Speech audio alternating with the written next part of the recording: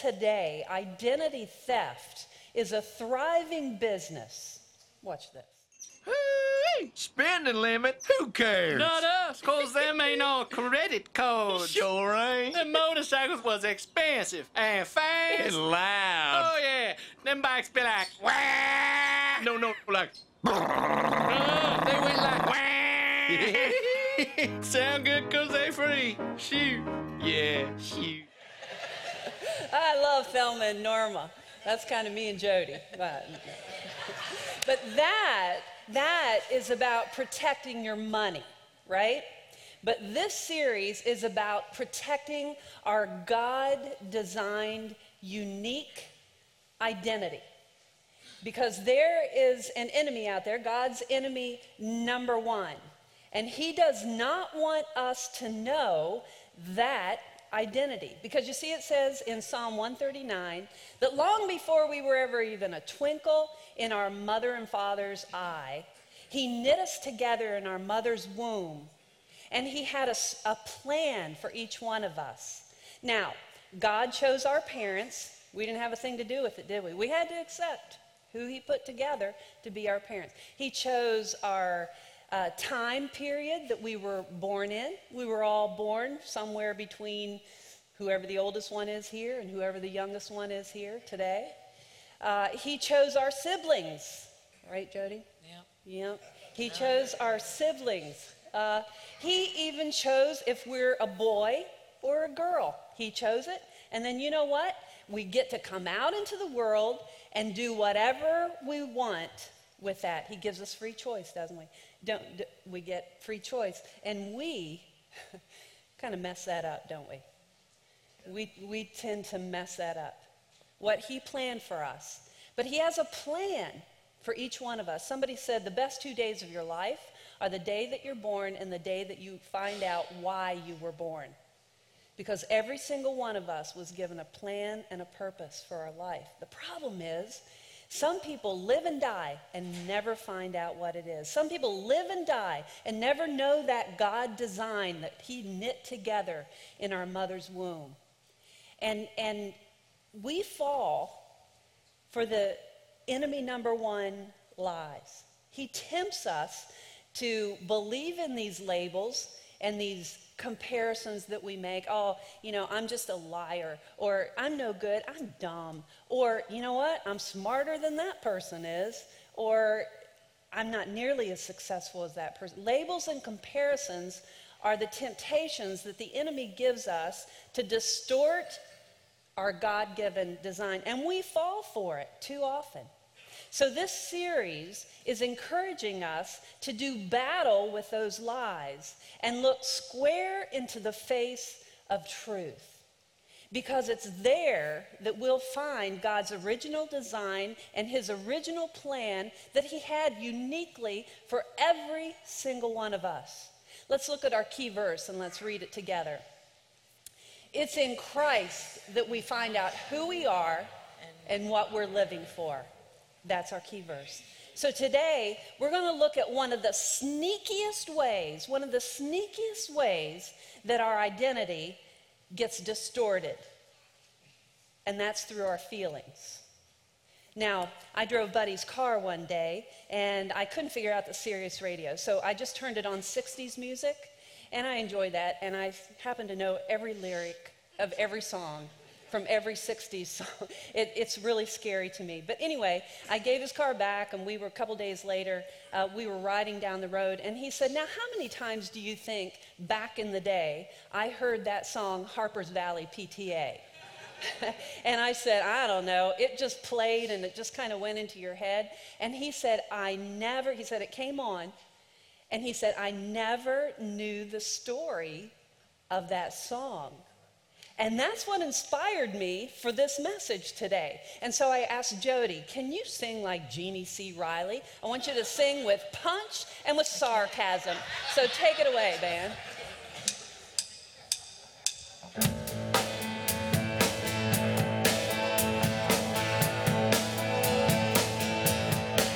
I want to tell you all the story about a Harper Valley widowed wife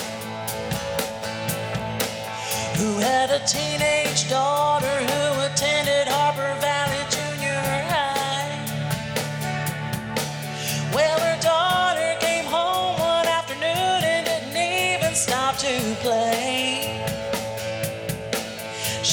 Mom, I got a note here from the Harper Valley PTA.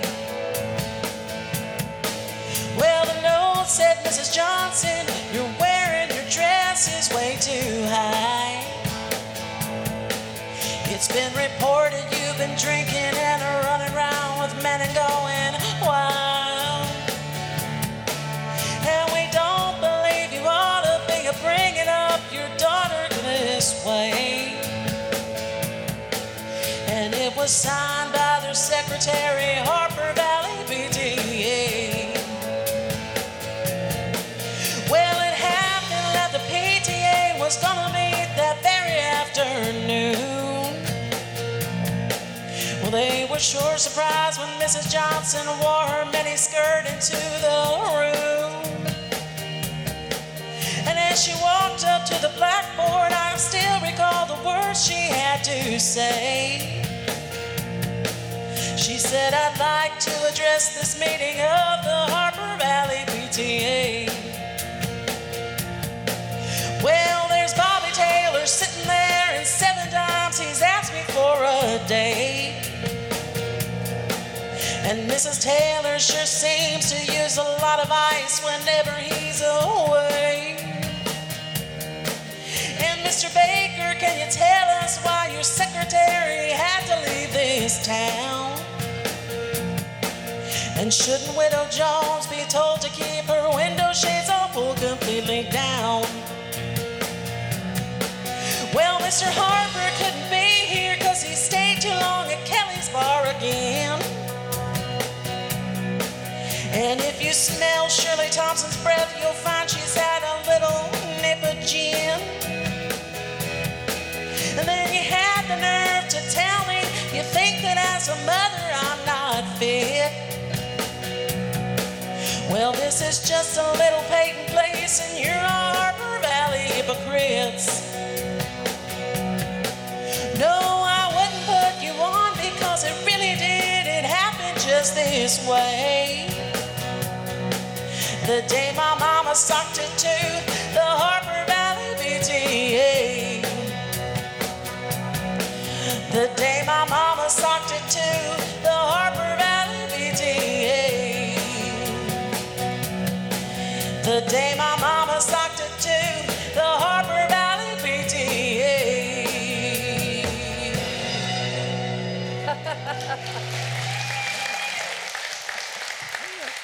She got that twang in there, didn't she? Well, I'll tell you, Miss Stella Johnson had some pretty strong feelings, didn't she? She did. Have you ever noticed how we tend to define ourselves by our feelings? I feel great. I feel like a bad person. I feel good when I do good things for other people. I feel like I'm just a disappointment to everybody that I love. Somebody just said this to me just last week. They said, Gay, I just feel like my best days are behind me. You know, people will say, I feel ugly. The song that was written, that Gracie sang, was a girl that felt ugly. I feel like a loser. I feel like people just don't take me serious. And I said to my friend, I said, well, you know, just because you feel something doesn't make it true. Because you might feel like your best days are behind you, but that doesn't necessarily mean that they are. See, we tend, if you listen to yourself, you'll begin to see how much you define yourself, how much we define ourselves by our feelings. So I want to give you 4 things about feelings. First of all, feelings are God-given.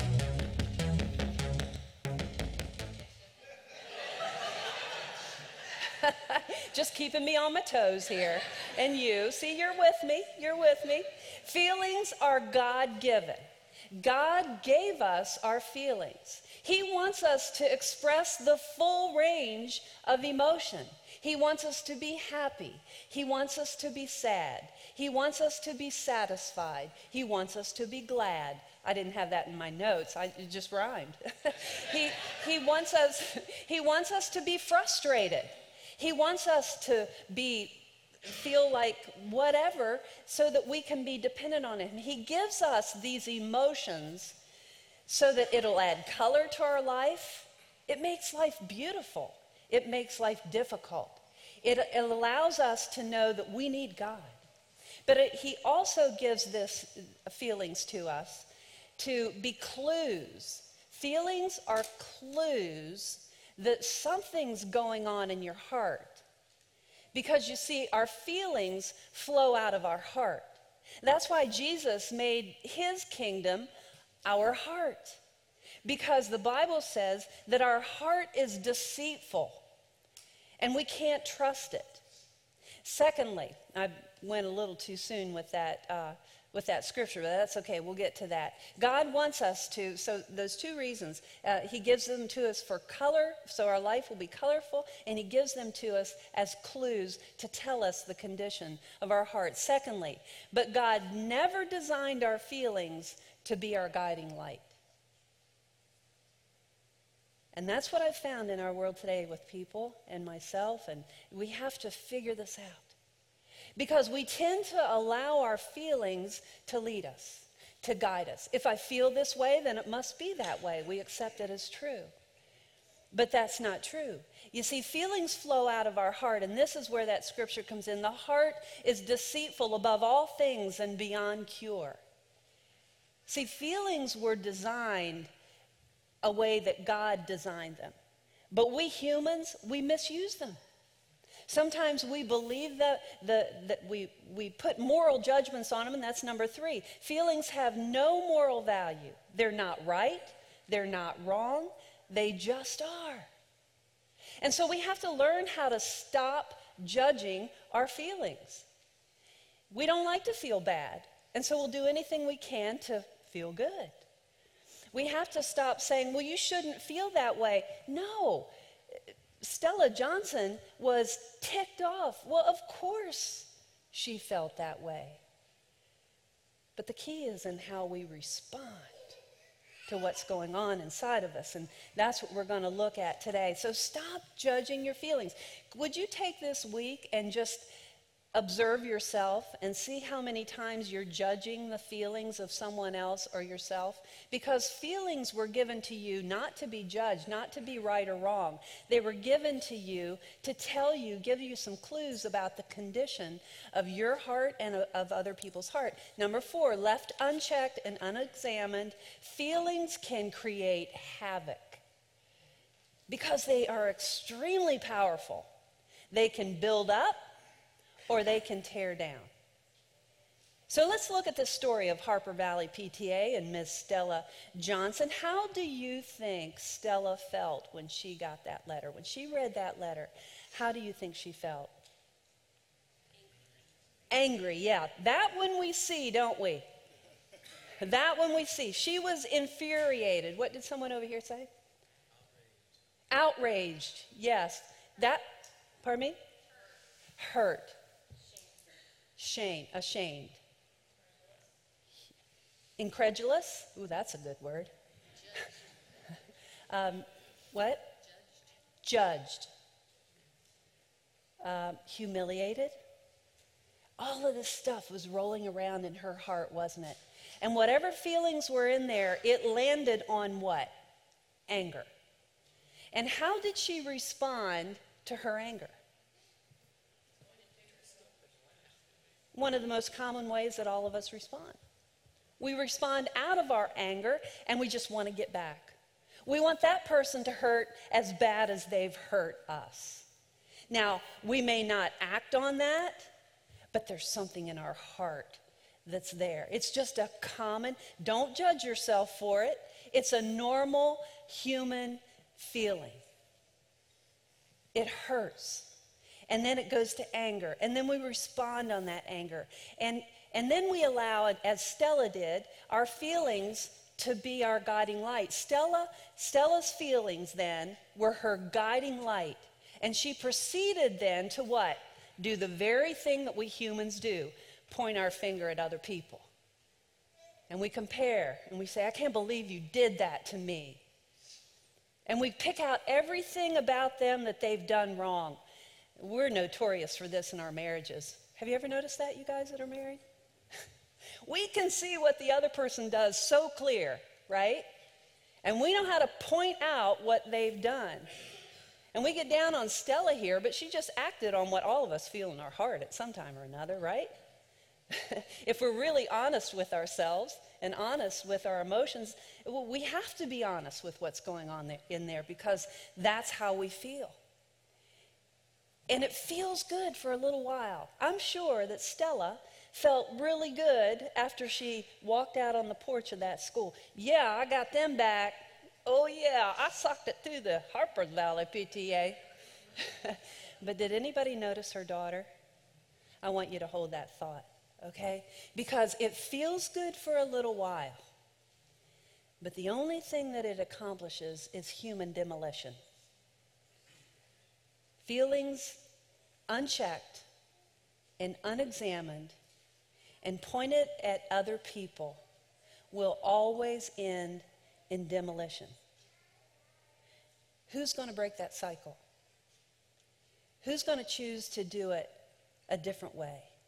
You see, if Stella doesn't examine that humiliation, that hurt, wherever that landed in her heart, she will only continue that cycle and have those feelings over and over and respond the same way. And then the anger will intensify and that cycle will get bigger and bigger. And if you notice, she infused it right into her daughter.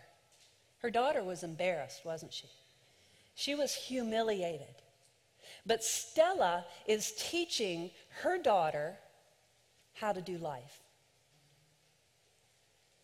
And the only thing her daughter's going to know when she gets in that situation is to do exactly what her mom did.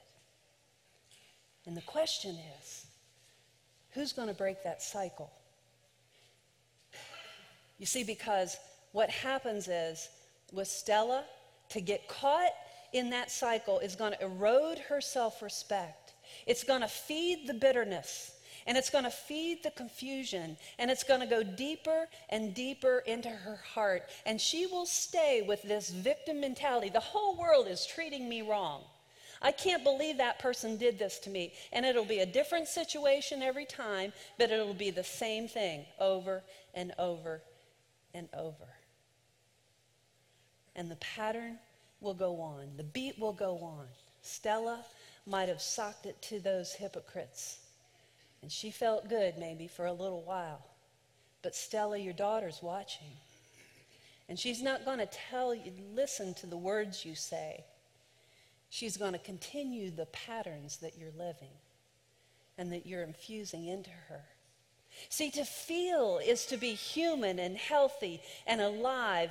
But if those feelings that drive us all go unchecked and unexamined, see, the enemy knows what that is deep within your heart.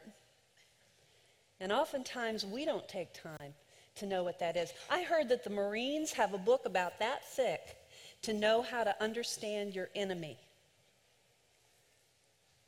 They need to understand their enemy. And we do too. The one that wants to steal your God-given identity knows what that is buried deep within your heart. And if we don't examine that, if we don't unearth that, then we will be driven by that, and it will affect every relationship that we ever have. Believe me, I've watched this over the years. I've watched it in my own life, and I'm not telling you anything that God hasn't spoken to me about and shown me within my own heart. I took time to allow someone to help me do that. And so I thought, you know, why do we watch other people? Why do we continue to stay in the patterns of maybe parents that did it a certain way and maybe use them for an excuse or blame ex-spouses or whatever? Why do we do that? Why do we not look square in the face of truth and look at the one who had a pure heart, who knew exactly who he was, knew exactly what his purpose on earth was? He had self-respect. He had self-awareness. He had inner peace. Why do we not look squarely into the face of truth to learn to know what our God-given identity is? So let's look at Jesus and let's look at his feelings. He had feelings too. He was compassionate. Do you know every single one of us was created with a capacity for compassion? And Jesus shows us how to do compassion. You know, in the church a lot of times we do a lot of things, a lot of good things, because it makes us feel like a good person. And it grated on me so bad when I had someone, the person that I chose to allow me to show me, say to me, do you just do those things to feel like a good person? And I said, no. I denied it right away. But I said, you know what? I need to open my mind that maybe there are some things that I'm doing just so I'll feel like a good person. And I found some things. And I began to eliminate those things, no matter what anybody said or any guilt trip they placed on me that I should be doing that. I began to eliminate those things, and it took me right down to where my compassion lies. Now, the Greek word for compassion means like this emotional sensation, like heartbreaking or gut-wrenching. Jesus felt compassion for who? For people in need. When he would walk through a crowd, he would see people in need, and it broke his heart. He saw the leper. He saw the widow by the coffin of her only son. He saw the crowd starving. And those are the things that broke his heart. His heart broke when he saw people in distress. And then he responded out of that heartbreak. We need to know what breaks our heart. What makes you cry? Not what someone has guilted you into do. We need to begin to shed those things away. But what makes you cry? What breaks your heart? See, Jesus didn't do good things to feel like a good person. He did them because he walked through the crowds. He didn't heal everybody. He went straight to some people. There were some people that just broke his heart. I know when I came back from Nigeria, one of the first times we were in an election year, and I saw what I saw in Nigeria. It was the worst of the worst. I've been to a lot of places in the world. But what I saw was like I had never seen before. And I came back to the States, and people were griping and complaining. This was like 8 years ago at the election time then. And people were griping and complaining about this government and about our country. And it was like, that broke my heart. It broke my heart that we have no appreciation for the blessings that we have here. And so I said, you know, buddy, Jason, we go clear to Nigeria and we help the children there. But we found out about a school right in our backyard that had needs as well. And that broke my heart, that we were helping people in Nigeria, but we really weren't doing that in our local community. And that's when Livingston Ministry was born. And I got to tell you guys, last night there were 2 little girls here that had never been here before. And they told their mom, they said, I got to go over here. And they came over to me after the service, and they said, thank you, we're from Livingston. And I said, that wasn't me, that was our body. Because I brought that back to you, and you responded. And your heart broke as well for children who didn't have socks or pajamas. And then Jackie's heart broke. Jason's heart broke. And now Livingston is thriving in a way that it never did before because the body of Christ had a broken heart. That's compassion. That's how Jesus, what breaks your heart? It's important for you to find out. Because the world and all of those things will kind of take that away from you. It'll steal away from you. Secondly, Jesus got angry. You know that, right? Mark portrays Jesus as looking around with anger, and it was especially at the religious leaders who were oppressing people with all their religious rules. And I got to tell you, that breaks my heart too. I'll tell you why. Because I think a lot of people have missed Jesus because of all the religious stuff that people have thrown out there. Even we as Christians have not lived this vibrant life that attract and other people want, because it's kind of like we're judging each other. We're pointing our finger. But Jesus got angry at that as well. But unlike Jesus, I had to go to Jesus and say, Jesus, how can I do this anger? Jesus was angry with them, but he was also grieved by the hardness of their heart. And that deserved his anger, but the condition of their stony hearts caused him to grieve. And he could have chosen to retaliate in anger at those religious leaders, like Stella did. He could have chosen to do that, but he didn't, because Jesus, my Jesus, he's a class act. He just is. He knows how to do this. And so I looked to him, and generated by God's Spirit, he looked beyond their behavior to their heart. And he responded in love. Can you imagine at one point being extremely angry, yet responding in genuine love? It's because Jesus had a pure heart. And we have to allow him to transform our heart into being like him, because we can be like him. That's why he died. You see, that breaks the cycle. Who's going to break the cycle of just repeating the same patterns that you learned as a child over and over and over again? Aristotle said this. He said, anyone can become angry. That's easy. But to be angry to the right degree, at the right time, for the right purpose, in the right way, that's not easy. Now, that is a Greek philosopher. It's not easy. And he probably couldn't do it, but Jesus did. He knew how to do his anger. He felt it the same as you and I. We live in an angry society.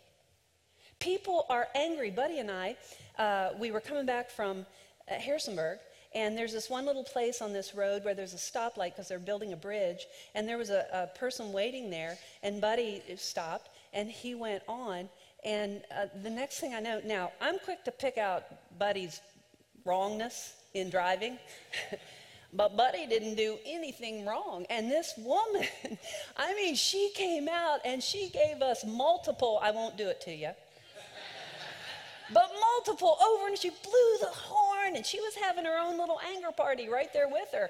And we're looking over, and we're just kind of getting a kick out of it, because it was like, what?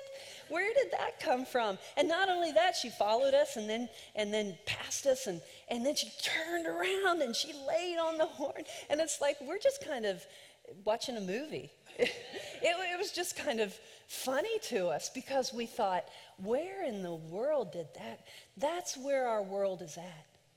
That's what the world knows. They don't see people who get angry yet have chosen to break the cycle and look beyond and not point the finger and not judge themselves or other people and look to the heart. We get so hung up in behavior. You see, Jesus hated sin. There is a place for hate in our heart, and that's directed at sin. God hates sin. And we have to point that back to ourselves and allow God to rid sin out of our life. See, Jesus hated sin. He hated injustice. He hated oppression, just like the next guy. But he didn't riot. He didn't retaliate. He didn't bring harm. He treated all people the same. He respected everyone, the woman at the well, the woman caught in adultery. He respected his friends. He even respected his enemies. How do you do that? Well, it's impossible humanly. It's only when we look squarely into the face of truth that we can be transformed into his image. See, feelings of anger, depression, sadness are clues to something that needs attention in your heart. And you know what I've found with myself, and Buddy said this as well, and most people that come to my office for counseling, I'll say, well, how do you feel? It's such a counselor kind of thing to ask. But do you know what? Most people cannot identify what that feeling is. And until we can identify it, it's going to drive us.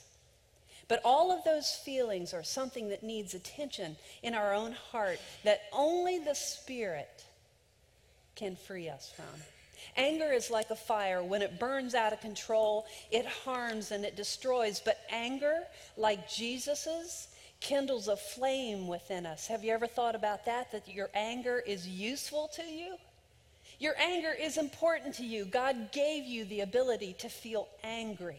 It's just that we haven't learned good ways of responding to it.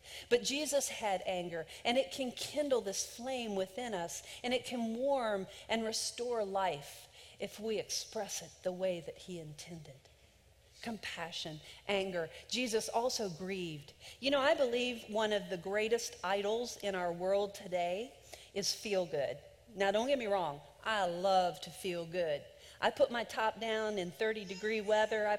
Got my heated steering wheel, and I go get me a latte, and I take a little drive around the city. I'm telling you, I am feeling good. The dopamine hits are just going like crazy.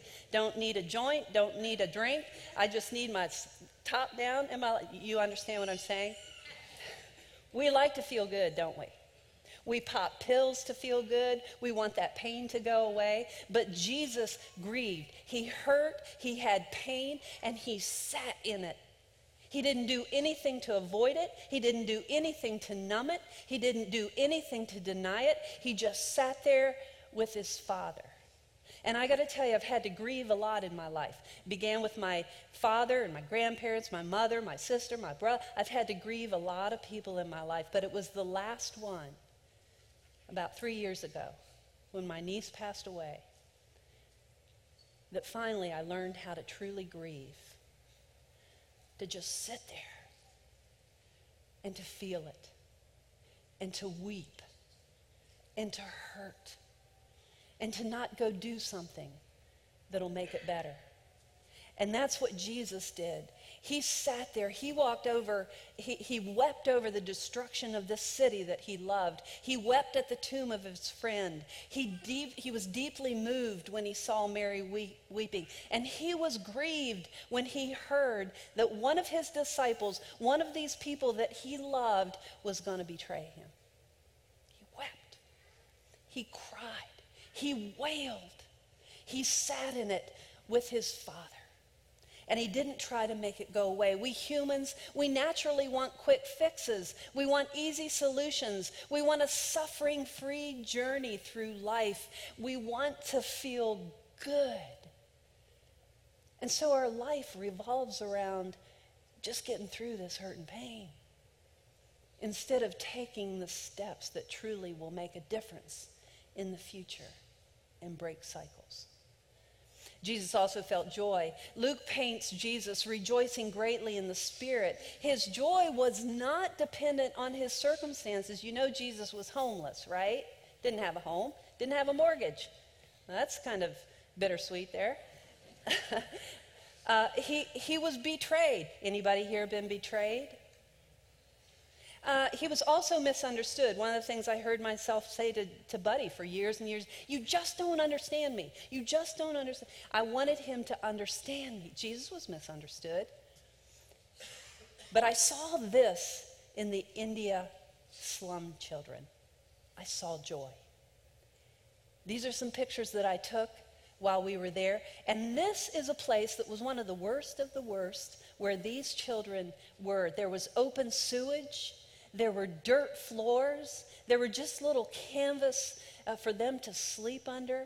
When we took food in there, I saw one, it fell into the sand, and they scooped it up, sand and all, and ate it. But these are the faces that I saw. I saw joy in that slum, because that's childlike wonder that we lose over time. I saw the face of God in those children, and when I came out, I knew why Mother Teresa did what she did. What I experienced in that slum, I don't see a lot when I come back to the States. Jesus had joy like that, and he can live in us.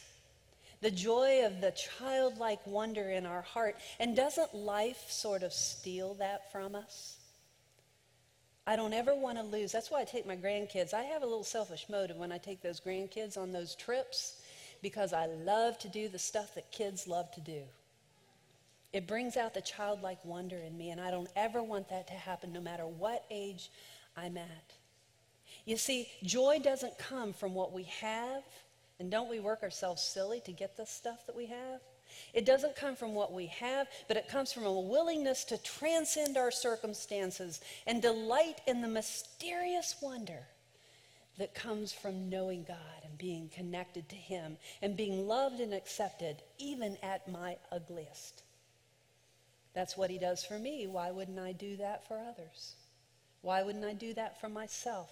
Jesus loved as well. Now, Jesus experienced the feeling of love.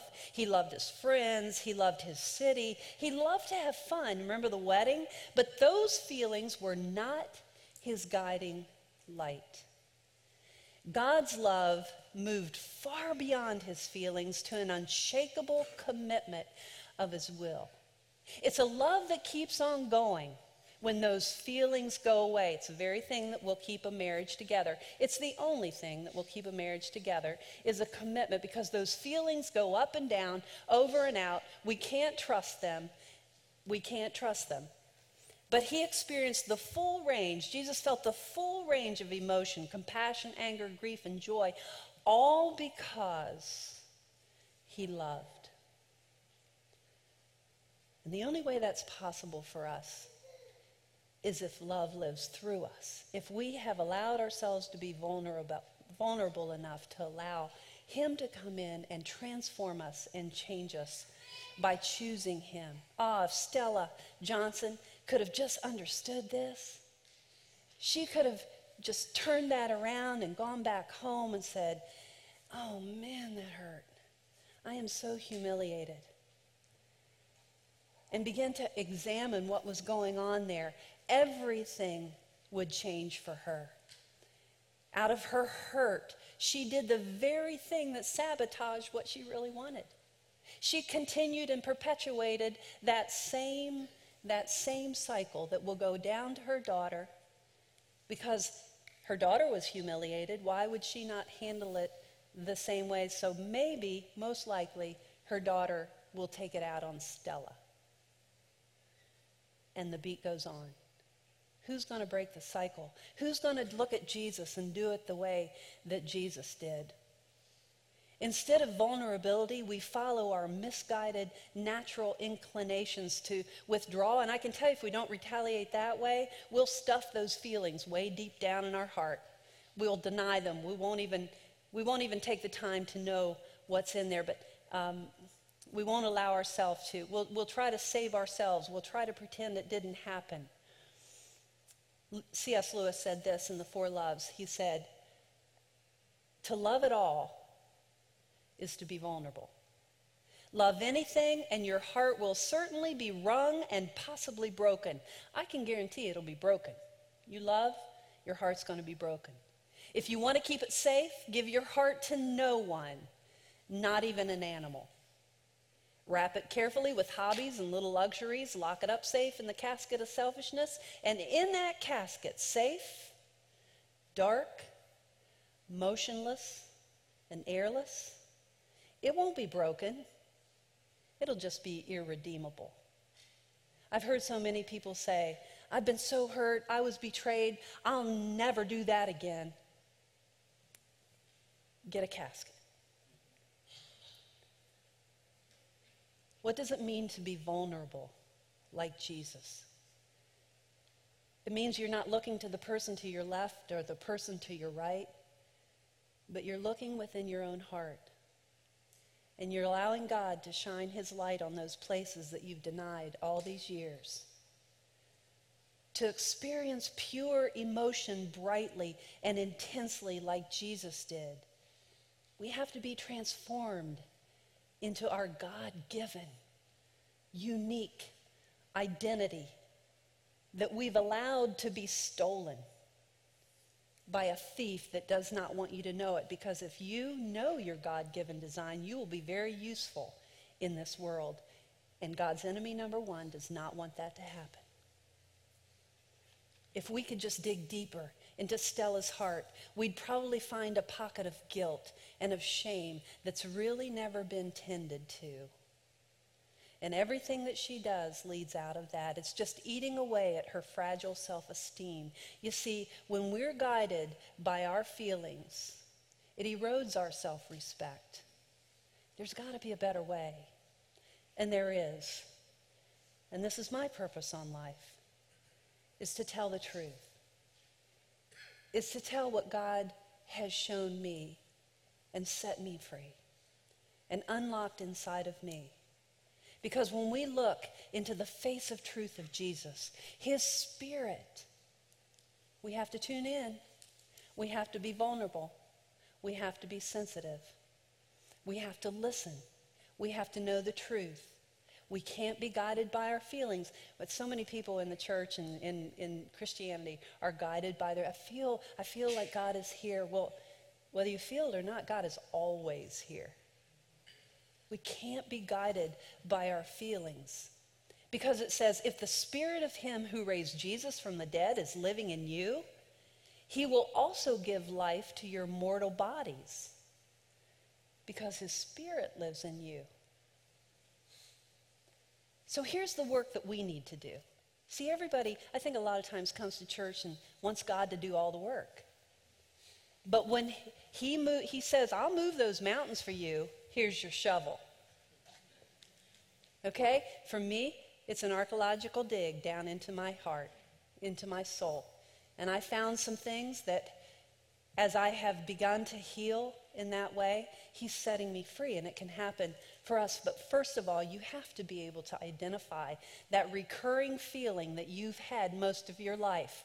It might be that argument you just had with your spouse. You had that same feeling as a child. You've got to identify that. It's hard. You'll probably need help. But it's down deep in your heart. It's one of these four things. You feel abandoned. That was mine. My dad left and he never said goodbye.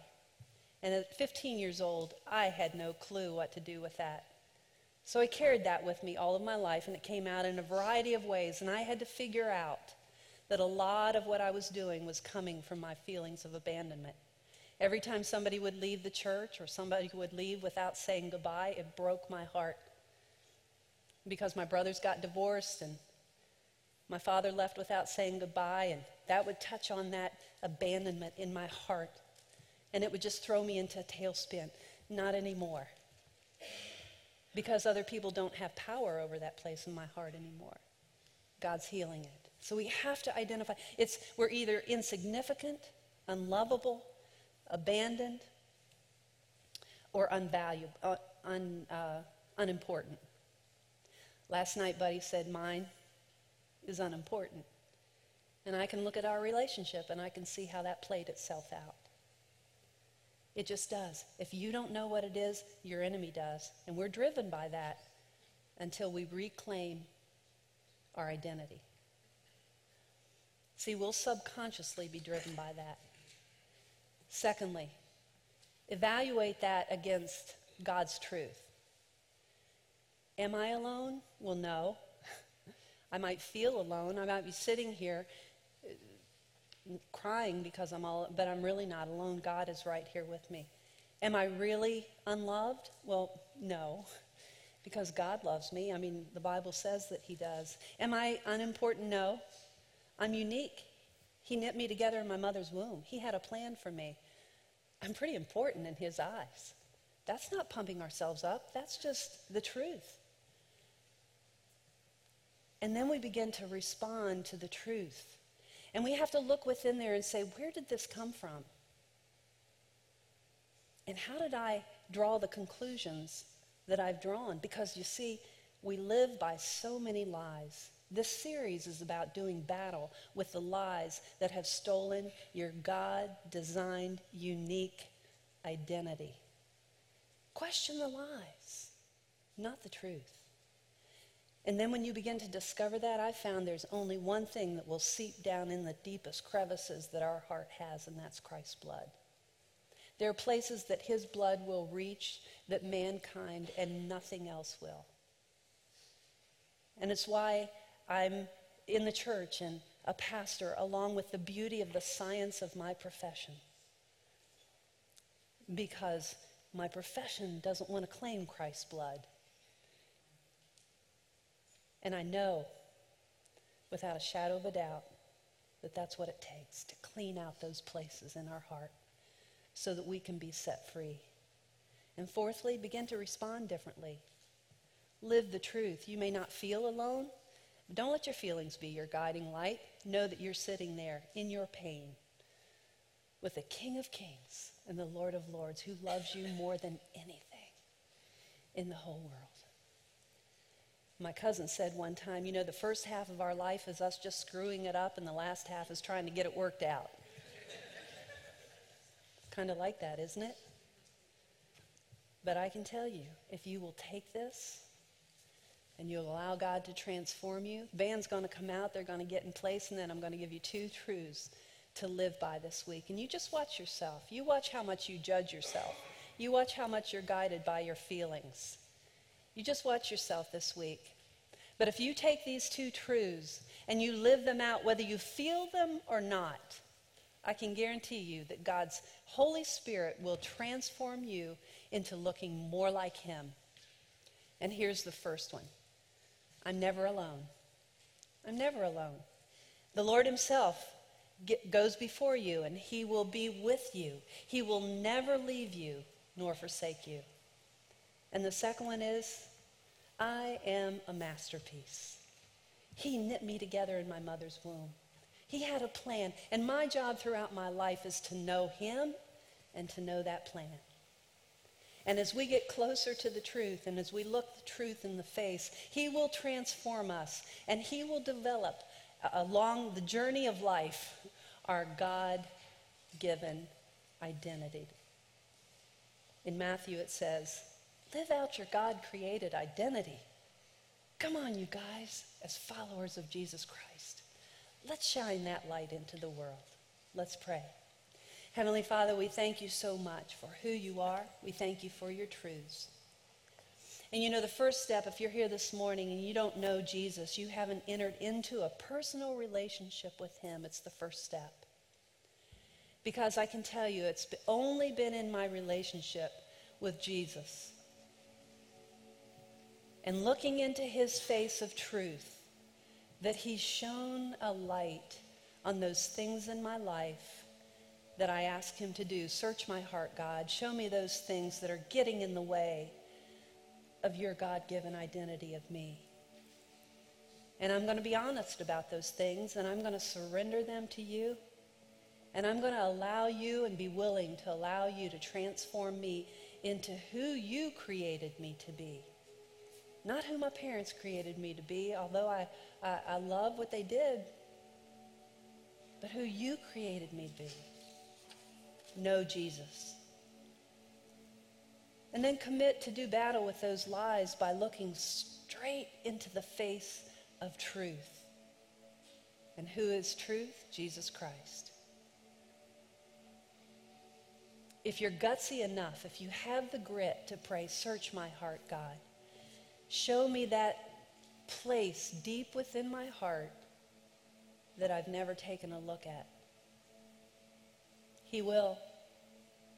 He will. But you got to not do what Stella did, pointing at everybody else.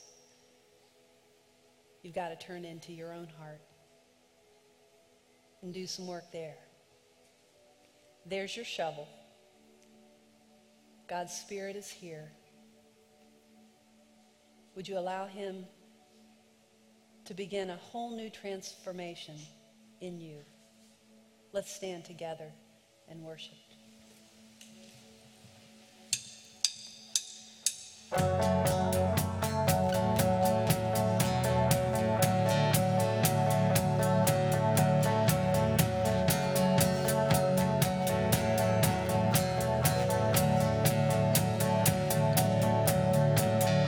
Whispers in my ear, tells me that I'm feeling.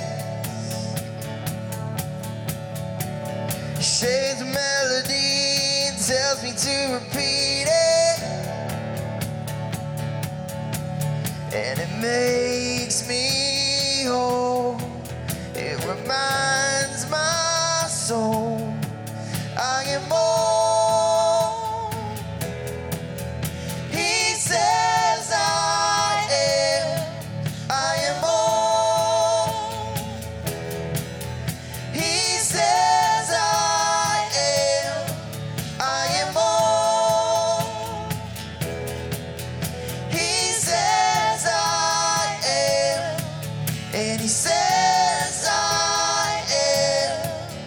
his own.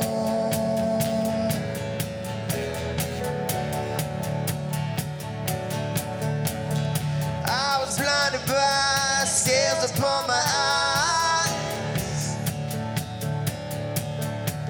It came like a light and burned up all the lies. Oh, he set me free. He reminded me, come on, I am all he says I am. I am all he says I am. I am all he says I am. And he says I am his own.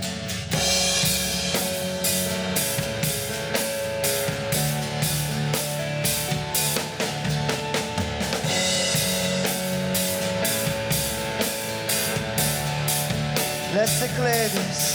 Chains are broken. The scales are on the floor. Truth is spoken. I'm no orphan anymore.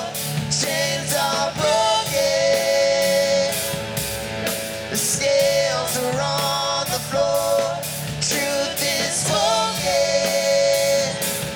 I'm no orphan anymore. Chains are broken. The scales are on the floor. Truth is spoken. I'm no orphan anymore. And I am loved. I am new again. I am free, and I'm no slave to sin, and I'm a saint. I am righteousness, and I'm alive, I'm alive, I'm alive. Yes, I'm alive, I'm alive, I'm alive. Yes, I'm alive, I'm alive, I'm alive.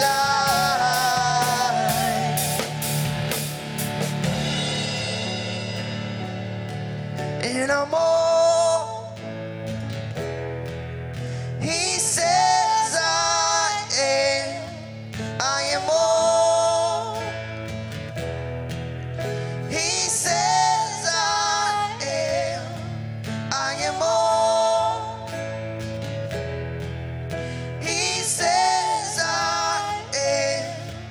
And he says I am his own. So look to the person next to you and tell them, you are all he says I am.